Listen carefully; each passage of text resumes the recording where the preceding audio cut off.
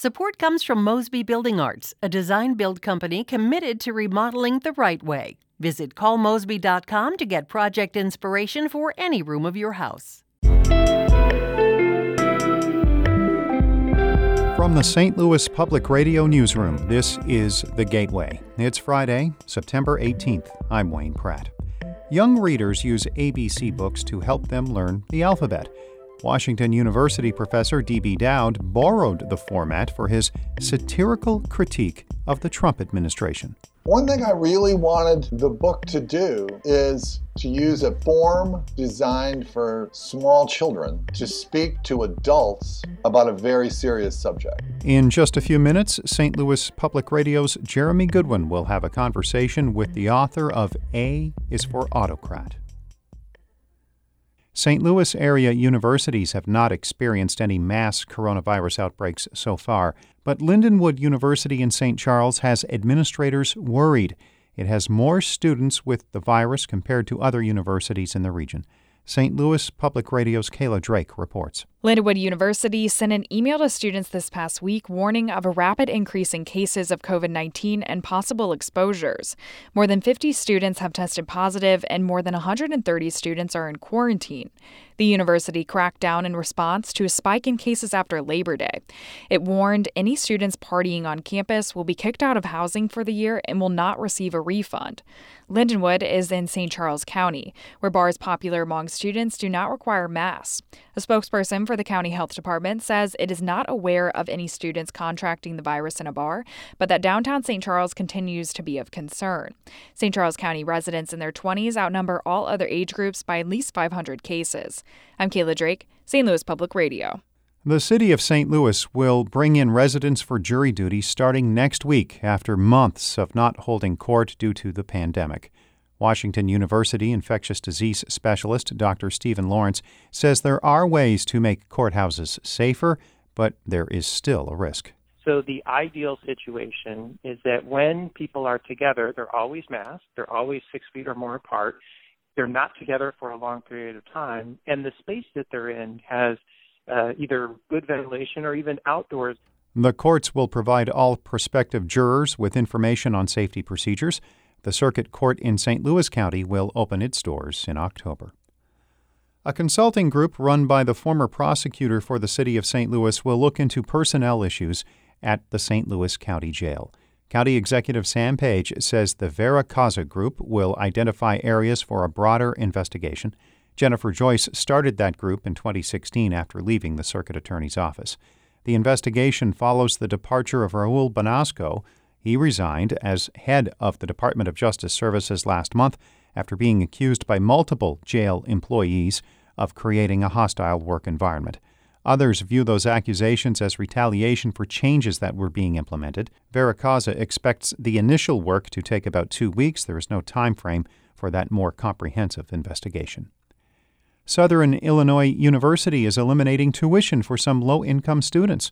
The public institution's Board of Curators has decided to not charge tuition or fees to in-state students whose families earn less than $63,000. Students will need to have good grades and still pay room and board. The waiver goes into effect next fall for new students.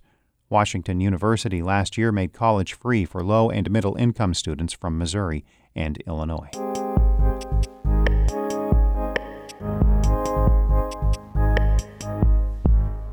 There's no shortage of political books published this election season, but few look anything like the one by Washington University professor D.B. Dowd. It's a satirical indictment of the Trump administration in the form of an illustrated ABC book, the sort that children use to learn the alphabet. St. Louis Public Radio's Jeremy Goodwin asked Dowd for the story behind his book, A is for Autocrat. One thing I really wanted the book to do is, it's kind of paradoxical, to use a form designed for small children to speak to adults about a very serious subject. It ultimately seemed correct to me because when we speak to kids about hard subjects, we think really carefully about how we build those sentences and how we help a young person understand maybe that something really bad has happened or that there's a very challenging situation that's occurring. And we're in a moment of deep national crisis. And there is so much incautious, loose, irresponsible speech that it's sort of like whispering in a room where people are shouting. Okay, let's look at one of the spreads in the book. How about H? H is for hubris. And to illustrate that point, you use presidential advisors Ivanka Trump and her husband, Jared Kushner. Why is that? He has inserted himself into these settings and responsibilities, as has his wife, that are simply beyond his experience level. There's something sort of offensive and deeply silly about them at the very same time. How did you illustrate the idea of those two representing H is for hubris? So I study illustration. I study the culture of illustration. I have kind of a big collection of period children's magazines. So I'm thinking about what are the visual sources for that. And then it was, boom, of course.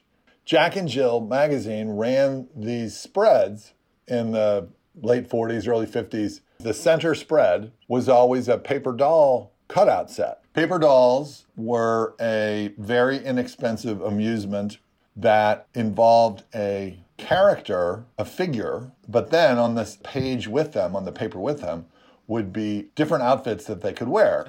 You know, an evening gown or a business suit or any number of the costumes of adulthood. And Jared and Ivanka have been playing grown-ups on the world stage. And your illustration for H is for hubris is two paper cutout dolls of Trump and Kushner with different outfits, cowboy boots, a model jet plane, baseball uniform. Yes. If I can put on the outfit, I can do it. DB, your father is a federal judge appointed by Ronald Reagan. And I know he passed away before the 2016 election, but you did have the chance to watch the Democratic and Republican conventions with him that summer. Has he been in your head at all as you've been working on this project? Yeah, I've thought about my dad a lot. I learned the disciplines of clear thinking from him. My politics diverged from his quite a while ago, but I always loved talking politics with him. And, you know, our dinner table was an exciting but hazardous place. If you wandered into a sentence or a paragraph ill-equipped to defend your position, you could get eaten for breakfast pretty fast.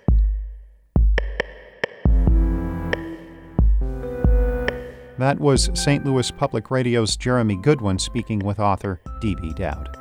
Shula Newman is the executive editor of St. Louis Public Radio.